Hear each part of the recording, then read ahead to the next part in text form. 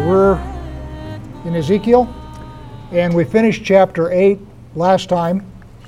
And one thing that I said at the end is, if you go to Ezekiel 8, verse 18, "Therefore I will act in wrath, my eye will not spare, nor will I have pity. And though they cry in my ears with a loud voice, I will not hear them." And the thing that I said last time is, it is possible nationally and probably personally to get to a place where God doesn't listen to your prayers. That doesn't mean that if you turn from your sins and repent, that you can't change sides in the kingdom, but your physical circumstances very well may not change. And that's certainly the case with national Israel. They got to the point where God finally said, okay, enough of this, out of the pool, and sent them into exile. And at that point, it didn't matter what kind of praying they did. They were going into exile. I think the same thing happens with us. We can get ourselves into such a twist that God will finally say, okay, time to go into exile. You can squall and bawl and pray and do all the stuff you want, but you're going into exile. And you'll stay there until God decides it's time for you to come out. And we also talked about that very often the trouble you get into, God puts you into. And he does that for a number of reasons, just as he does with Israel. One reason is for his glory. So as you look at national Israel, when they fell into idolatry, apostasy, and murder and violence, they ceased to be representatives of God's people. In other words, they were not the shining city on a hill. They were not something that God could point to with pride and say, look at this thing that I have blessed. They were an abomination. And we'll see here in a minute what God does about that. So God says, okay, if you're not going to glorify me that way, you're going to glorify me in exile, because I'm going to send you into exile and you're going to be really miserable and lots of you are going to die, but I'm going to preserve you through that so that the nations will see that I am able to preserve you. I'm sure everybody remembers the famous quotation by Mark Twain. The thing that most demonstrates the existence of God is the Jews. The only thing that has kept the Jews in existence as an identifiable people for 2,000 years is God. So God is being glorified in their exile. They would not glorify him while he was in the land. So okay, we'll send you into exile and you'll glorify me there, and you'll glorify me there by surviving. And I suggest to you that can happen in the life of an individual also. And as I say, you can squall and bawl and do all you want, but once God decides something like that, that's what's going to happen. When you get into adversity, what you need to do is stop and try and figure out why you're there. Or at least get to a safe place where you can stop. Take care of the guy that's mugging you and then figure out why you're doing this. It can be that you are there because you have screwed up and God's put you there. It can also be that you are there because of persecution. In other words, an attack by the enemy. But in either case, you're there to glorify God. If you are there because of your own malfeasance, which I will gently suggest happens most of the time, trying to escape that situation is a waste of time, because God's got you there. If you are there because of adversity and you are expected to gain a victory, then you need to start marching and move forward if you can. You need to take assessment and figure out how you got there, and whether it's your fault or something else is going on, and obviously seek guidance of God and what you do about it from here. Let's move on to chapter 9. "Then he cried in my ears with a loud voice, saying, Bring near the executioners of the city, each with his destroying weapon in his hand. And behold, 6 men came from the direction of the upper gate, which faces north, each with his weapon for slaughter in his hand. And with them was a man clothed in linen, with a writing case at his waist, and they went in and stood beside the bronze altar." So where are they coming from? North, which is heaven. Heaven is north. So these are angels, messengers, if you will. And there are 7 of them. And notice where they rally, at the bronze altar, which is judgment. "Now the glory of the God of Israel had gone up from the cherub on which it rested to the threshold of the house, And he called to the man clothed in linen, who had the writing case at his waist. And the Lord said to him, pass through the city, through Jerusalem, and put a mark on the foreheads of the men who sigh and groan over all the abominations that are committed in it. And to the others he said in my hearing, pass through the city after him, and strike. Your eyes shall not spare, and you shall show no pity. Kill old men outright, young men and maidens, little children and women, but touch no one on whom is the mark, and begin at my sanctuary. This is going to happen again. One of the things that everybody gets all jacked around about is the mark of the beast. And what you need to understand is that the mark of the beast is a counterfeit. And it's a counterfeit for this mark that the angels of God are making on the foreheads of those who are to be spared during the destruction of the city. So, with that in mind, who is going to give this mark on the forehead, and what is going to be the excuse, do you suppose? It's going to be done by the religious system, the false prophet, I suspect. Well, perhaps. And I will suggest to you that one of the things that will be used to justify it is this will keep you safe during the trouble that is to come. It's a counterfeit. And it's a counterfeit of the one that's done by God. Satan doesn't do anything new. And so what I'm suggesting to you is this mark will be religiously approved, justified, and perhaps administered. And the reason for it is going to be something like, this is going to keep you safe. How do you know whether you got the real one or the counterfeit? I don't know, but I think that you will know. And the only place that I know in the end times where that mark is applied is to the 144,000. And that will be done, again, in a way that they will know who they are. They are basically being deputized. And depending on what you think their function is, and there are lots of speculation, one of the speculations is they are going to serve the same function that Moses did.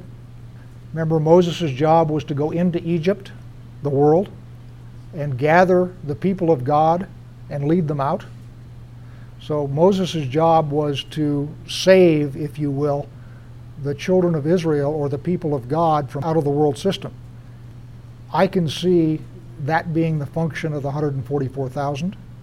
And so the people who are being saved are not going to get a mark, but their leaders will. That's speculation. Verse 7. Then he said to them, defile the house and fill the courts with the slain. Go out.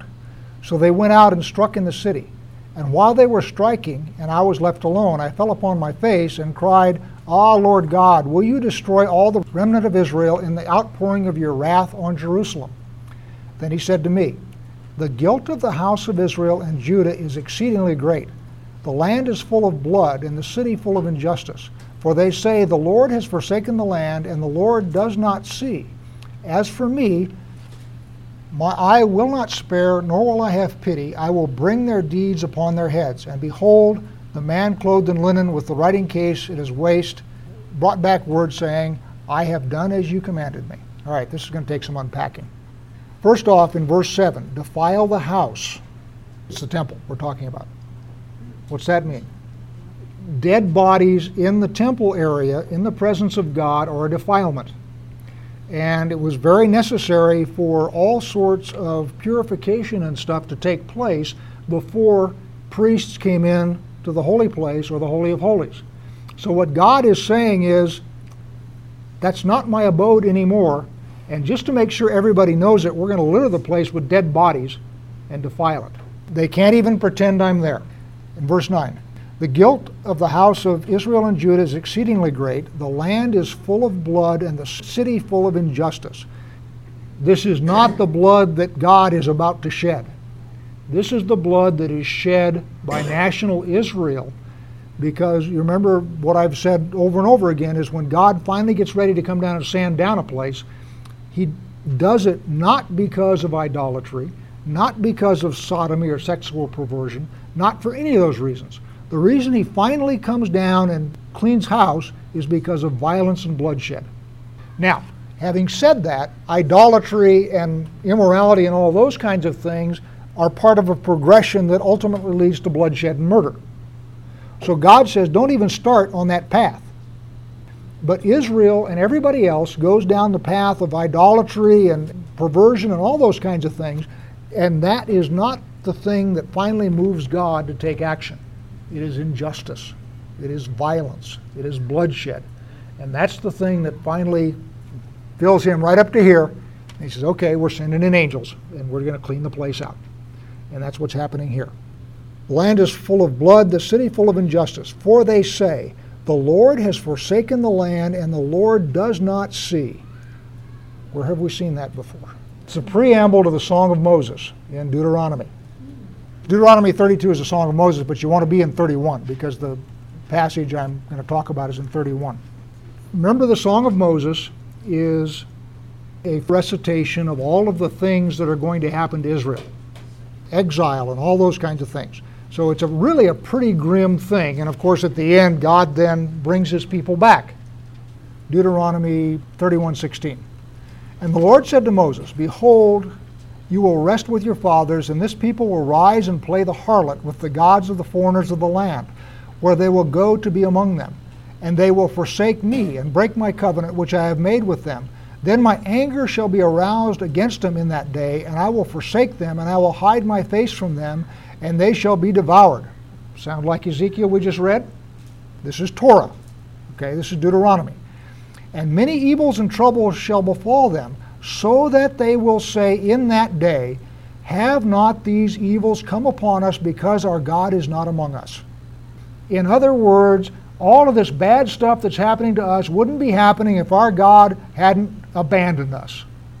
It's all God's fault that this stuff is happening, because if he were around protecting us like he promised to, none of this would happen. That sound like any Sunday churchgoers that you know? Where's God in all this?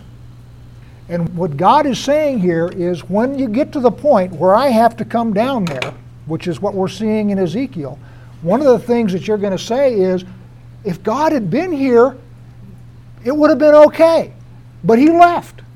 So it's his fault. Isn't that what is being said here in Ezekiel? Let me read it again to you now. Ezekiel 9:9. The Lord said to me, the guilt of the house of Israel and Judah is exceedingly great. The land is full of blood and the city full of injustice. For they say, the Lord has forsaken the land, and the Lord does not see. What's the situation in the land when they're saying this? What's happened is, this is between the first and second invasion of Nebuchadnezzar. Remember, Ezekiel is talking from exile. What is going to happen next as a result of this prophecy is Nebuchadnezzar is going to come back and he's going to sand the city off flat. So they are in this period between the first and second Babylonian invasion. And they're saying, if God had not forsaken the land, we wouldn't be up to our hips in Babylonians right now. God said in Deuteronomy, that's what you're going to say. And the point is, they are justifying the compromises and stuff that they are doing with the saying that God is no longer here. I mean, if God were here, we'd follow him, but he's not here. He's abandoned us, so we got to do whatever we got to do. That's what's being said here. And what they wind up doing is descending into injustice, violence, bloodshed, all sorts of abominations. But it starts back up here before the invasion with idolatry. So now we're on to chapter 10. Then I looked, and behold, on the expanse that was over the heads of the cherubim, there appeared above them something like a sapphire, in appearance like a throne. And he said to the man clothed in linen, go in among the whirling wheels underneath the cherubim. Fill your hands with burning coals from between the cherubim and scatter them over the city. We've seen that before, and we will see that again. I believe it's the incense altar. Where did we see it before? Korah's rebellion. And what happened after Korah's rebellion? You remember, the earth opens up and swallows Korah and all his cohorts and allies. They go down and everybody goes to bed. The next day, all of the house of Israel gets up and comes to Moses and said, you're a rotten leader, Moses. If you were better at this Messiah stuff, we wouldn't be losing all these people. And God shows up and says, out of the way, Moses. Let me destroy them. And a plague starts in the children of Israel. Moses says to Aaron, quick, run in and get some fire from the altar, throw incense on it, and run as fast as you can run into the middle and stand between the plague and the people. And Aaron does that. We see that again in Revelation 8, where an angel takes fire from the altar between the cherubim, same description, and scatters the coals over the earth. And what's happening here is this angel who has been doing the forehead marking takes fire from between the cherubim, which I am assuming is the altar of incense, and he scatters it over the city of Jerusalem. Why? To keep them from being consumed. And I'm suggesting that's the mechanics by which those who are marked are spared. 3. And he went in before my eyes. Now the cherubim were standing on the south side of the house when the man went in. And a cloud filled the inner court, and the glory of the Lord went up from the cherub to the threshold of the house, and the house was filled with the cloud. And the court was filled with the brightness of the glory of the Lord. And the sound of the wings of the cherubim was heard as far as the outer court, like the voice of God Almighty when he speaks. Let's go to Revelation 8. Let's pick it up at the beginning. When he had opened the seventh seal, and there was silence in heaven for about half an hour. And I saw the 7 angels who stand before God, and to them were given 7 trumpets. How many people are coming to judge Jerusalem now? 7. Then another angel, having a golden censer, came and stood at the altar. He was given much incense, that he should offer it with the prayers of the saints upon the golden altar which is before the throne. And the smoke of the incense with the prayers of the saint ascended before God from the angel's hand. Does that sound like what we just read in Ezekiel? In Ezekiel, it's happening in Jerusalem. In Revelation, the same thing is happening in heaven. And the mechanics are virtually the same. You get this cloud of incense that goes up, and the cloud and the glory fills the place. Revelation is more terse, but the two incidents read very much alike. Back to Ezekiel.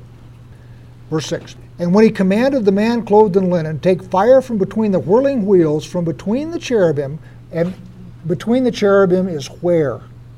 That's where God sits, isn't it? So we're not talking about the brazen altar here, the altar of judgment. We are talking about the altar of incense. He went in and stood beside a wheel, and the cherub stretched out his hand from between the cherubim to the fire that was between the cherubim, and took some of it and put it in the hands of the man clothed in linen, who took it and went out. The cherubim appeared to have the form of a human hand under their wings. And I looked, and behold, there were 4 wheels beside the cherubim, one beside each cherub. And the appearance of the wheels was like sparkling beryl. And as for their appearance, the 4 had the same likeness, as if a wheel were within a wheel. When they went in any of the 4 directions without turning as they went, but on whatever direction the front wheel faced, the others followed without turning as they went. And their whole body, their rims and their spokes and their wings and the wheels were full of eyes all around, the wheels that 4 of them had. As for the wheels, they were called in my hearing the whirling wheels.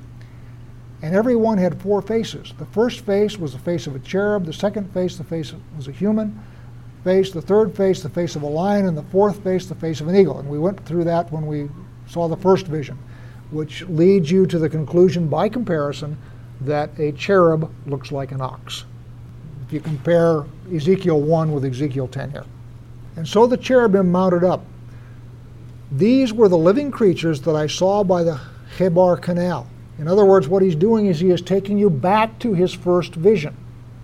Then the glory of the Lord went out from the threshold of the house and stood over the cherubim.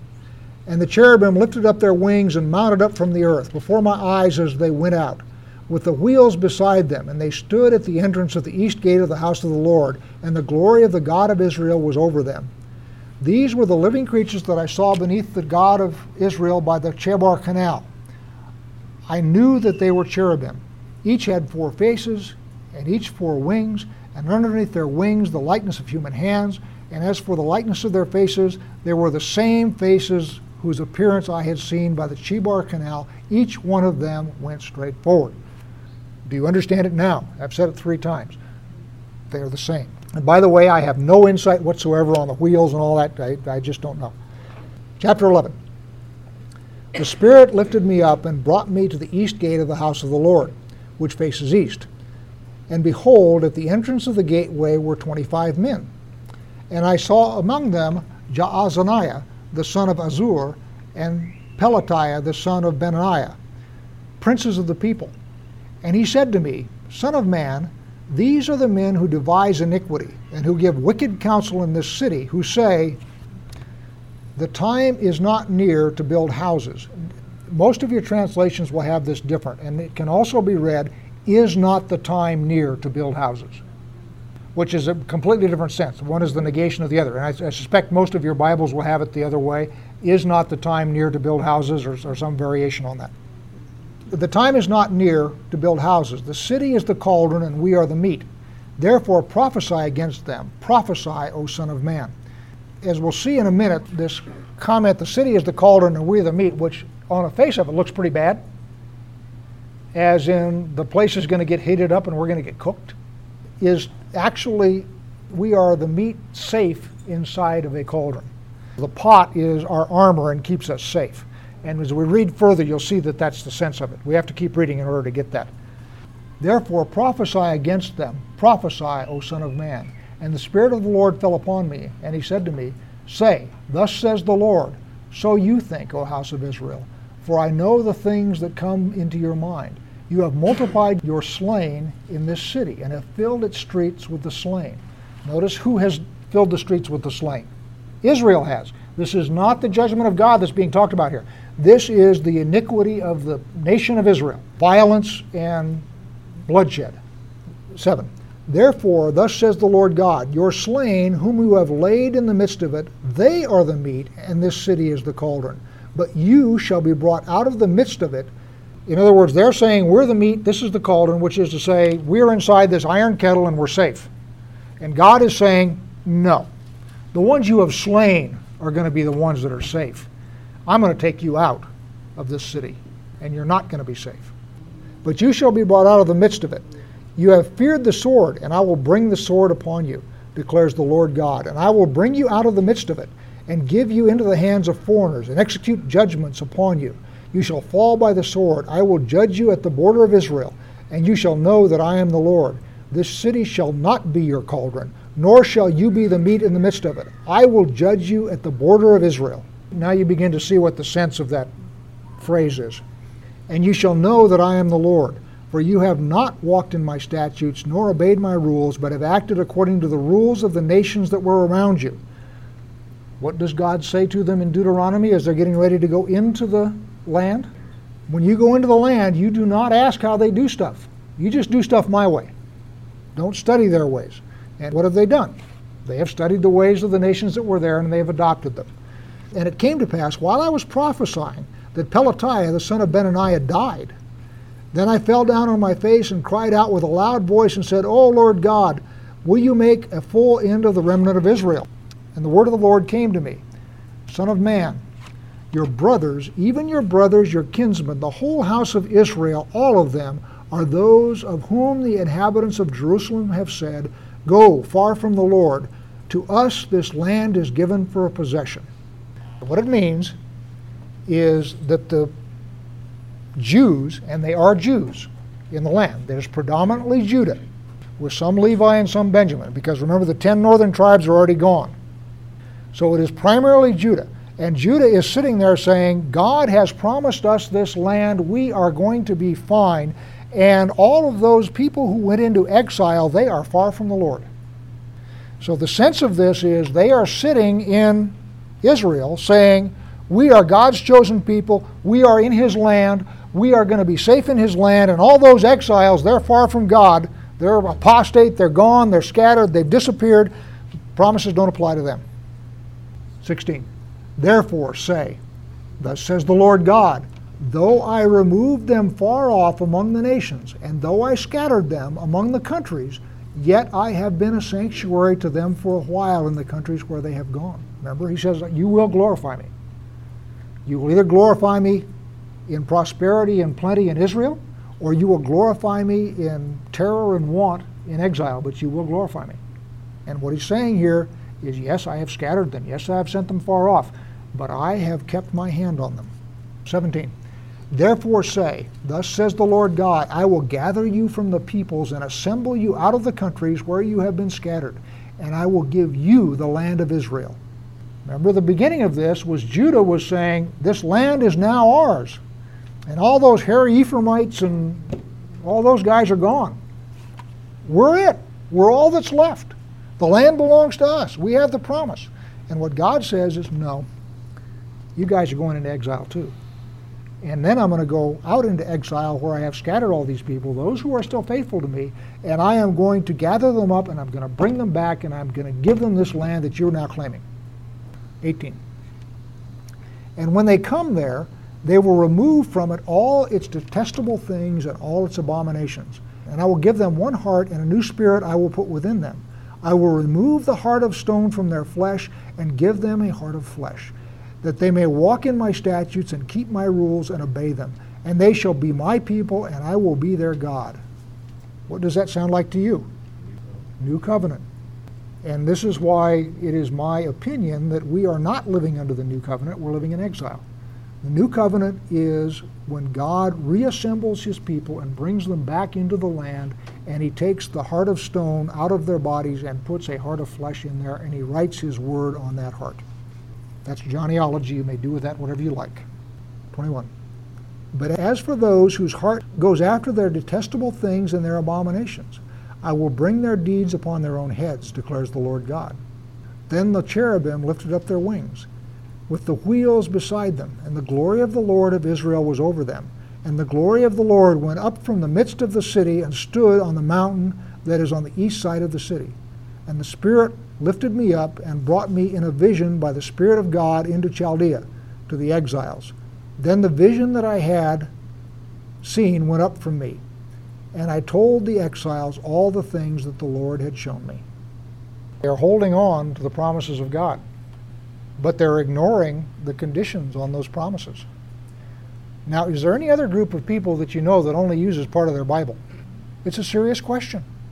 And I think that there are just a whole lot of people in this world that are going to be very, very surprised when they discover that God means the whole Bible, not just the book of John or Paul. God means it all. And just as the Jews here in Jerusalem are holding on to the part of the Bible that they like, so too with many of us. We hold on to the parts of the Bible we like, and we quote those, but we ignore the parts of the Bible that we don't like. And it's all one book. You can't do that. From beginning to end, it's all one book.